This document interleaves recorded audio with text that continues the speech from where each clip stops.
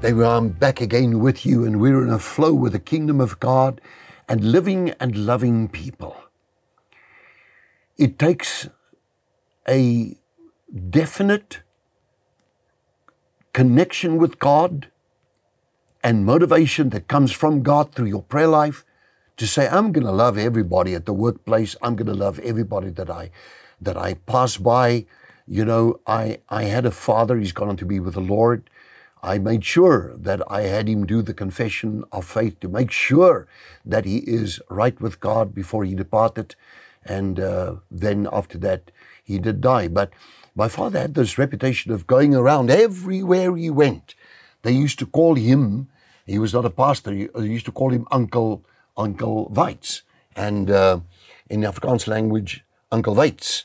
And Oom Weitz, and they used to greet him, and he used to make jokes with everybody and laugh, and he's always befriended people, and he was always an example of communicating with people in love. You know, we meet people like that do this, and some of them are very strong soul winners. And, you know, there was a lady, a little old lady, and she was in her last days, but when she went to the shop, she always had little tracts.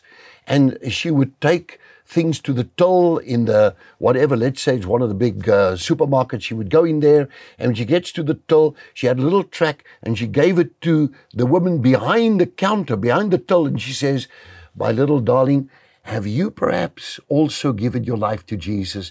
Just read that. I haven't got time to talk to you, but if you need a prayer, my telephone number is on it. And she would move on, and she would smile, an irresistible smile. The lady would smile back at her, and she would drop those little seeds all the time. An amazing woman she was.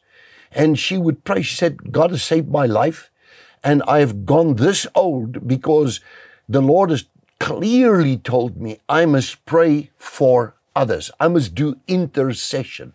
You see, love is an outreach. Love is evangelism. Love is touching other people's lives. Love is moving outside of the comfort, outside of the box, out of the comfort zone, out of the little personal bubble that I live in. Love is just reaching out to the lost, billions of them walking around.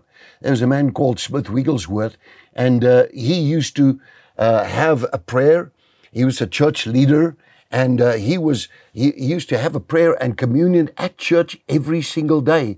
And then he would say these words, Lord, would you show me somebody that I could lead to the Lord, at least one person per day? Use me, Lord. I'm not just existing. I'm on my way into the eternal kingdom of God. Use me, Lord. And then he would walk, and he would walk next to the road. He'd look across the road, and there would be somebody walking there, and the Holy Spirit would come upon. That man was a very powerful man of God. His name was Smith Wigglesworth. And he walked across the road to someone walking on the other side, and straight away, shoulder to shoulder, started talking to that person.